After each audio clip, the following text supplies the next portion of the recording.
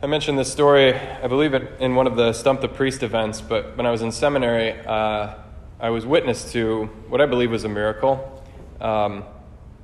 First, the tragedy. I was down we have like a little weight room underneath in the basement of the residence hall where the seminarians live.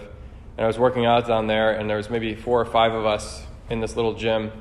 And I had earphones in, and all of a sudden I heard this big thud and looked over, and the other guys in the gym were running over to one of the exercise bikes, and our friend Matt had collapsed. He was sitting on an exercise bike and collapsed on the ground, and we ran up to him, and I thought maybe he was having a seizure or something. He's a 24-year-old young man.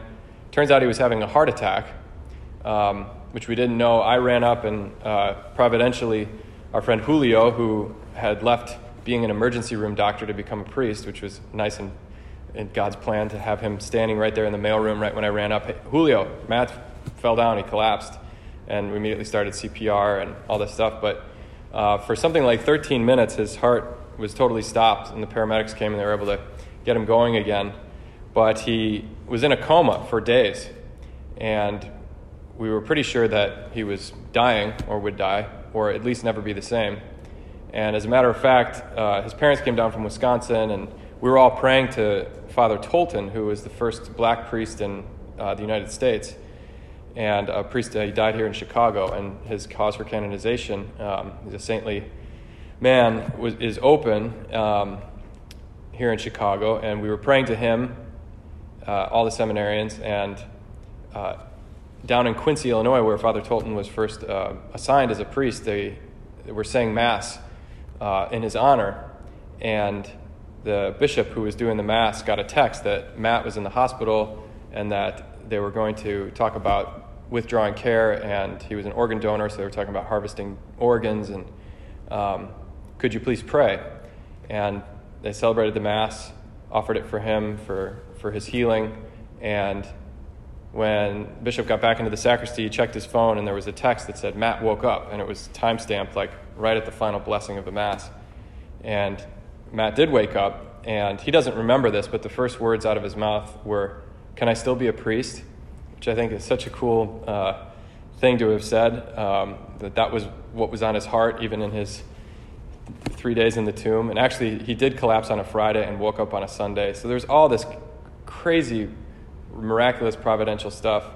It was a long way back for him. He had to do a lot of therapy and stuff to get his mental and physical capacities back. But later that year, he was back in the classroom with us, the same guy, and he had a pacemaker and a defibrillator in now, but totally miraculous. And he was telling this story back in his home diocese to a group of teenagers, and a kid in the back started laughing, and he just stopped. And Matt's a very simple guy. He's just kind of like called the kid out, and he's like, "Why are you laughing?" And the kid said, "That didn't happen." It's like, "You're making that up." And Matt was flabbergasted. He's like, "What?" Like, "This happened to me.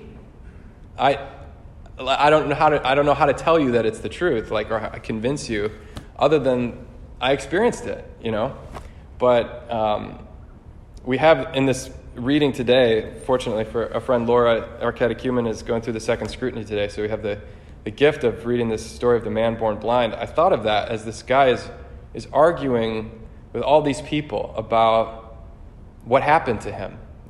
He was blind. He was born blind. He'd never seen a thing in his life. And all of a sudden, Jesus sees him, spits on the ground, makes clay with the dirt, rubs it on his eyes, tells him, "Wash in the pool of Siloam," and he washes it off, and all of a sudden he can see. That's it. He knows it's Jesus that did it. He knows that he used to be blind, and now he can see. And it creates this huge controversy. It's this big miracle. It's like proof that Jesus is who he says he is. And so there's a lot of people, interested parties, who have opinions about whether that's possible or whether it was even legal for him to do it on the Sabbath and all this and that. And he just has to keep repeating over and over again, "He put clay on my eyes and I washed, and now I can see." That's it. That's what happened. Yeah, but was he really blind, or is this some other guy that just looks like him? Let's get his parents. And then his parents can't even back him up because they're afraid. They're like, "Ask him. All we can say is He's our son, and he was blind. How he sees now, I don't know. And they keep going back to him. And finally, this encounter with the Pharisees, when they've just had enough, he says, "This is what's so amazing. You don't know where he's from, yet he opened my eyes. We know that God does not listen to sinners, but if one is devout and does his will, he listens to him. It is unheard of that anyone ever opened the eyes of a person born blind. If this man were not from God, he would not be able to do anything." And that they've had enough. You were born totally in sin, and you're trying to teach us? Get out of here. I mean, the whole story is about sight, but there's a metaphor going on here. In the whole Gospel of John, there's this metaphor of light. The light came into the world, but the children of darkness preferred the dark. But God so loved the world that he sent his only Son, that whoever believes in him might have eternal life. That if you want to be illuminated, if you want to be enlightened, if you want to have your eyes open, simply go to Jesus and he'll open your eyes. But if you want to remain in darkness, or if there's some reflexive distrust of this person offering me this gift that causes me to say no, or causes me to cling to my own idols or my own ego or my own will, then I'll willfully remain blind. And if I want to stay blind, I can stay blind. But this man is simple and open, and because of his weakness, because of his physical blindness, he's more almost predisposed to have his eyes opened, or to have his heart at least open to be illuminated. I don't know if you've ever had an experience like this, perhaps not so dramatic as my friend Matt or this man born blind, but some experience where you just know subjectively that was Jesus, or that was God. And that grace, that blessing was tailor-made just for me. And even if I wanted to tell other people, like, I don't think they'd believe me, or they'd say, "Oh, that's cute, that's nice." But you just know deep down, that came from God, that was for me.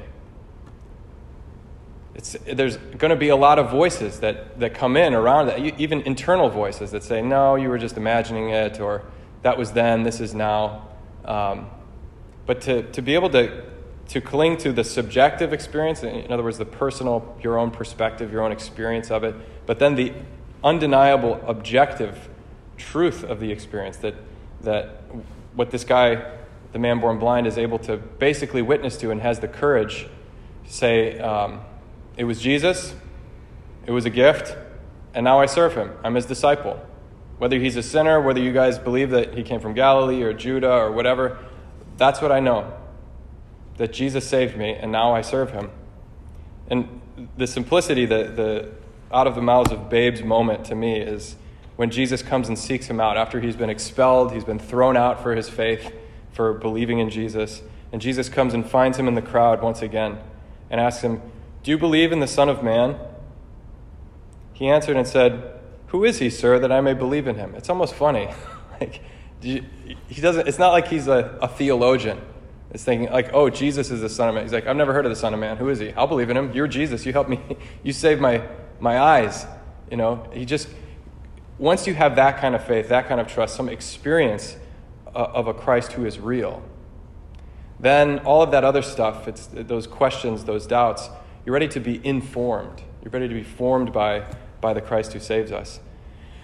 But to block out those voices, or not so much block them out, but to be able to refute them and simply cling to this truth, that it was Jesus. The man who I met was Jesus. He is who he says he is. That he saved me, that he's blessed me, that he's given me some grace. And now I love him. And now I serve him.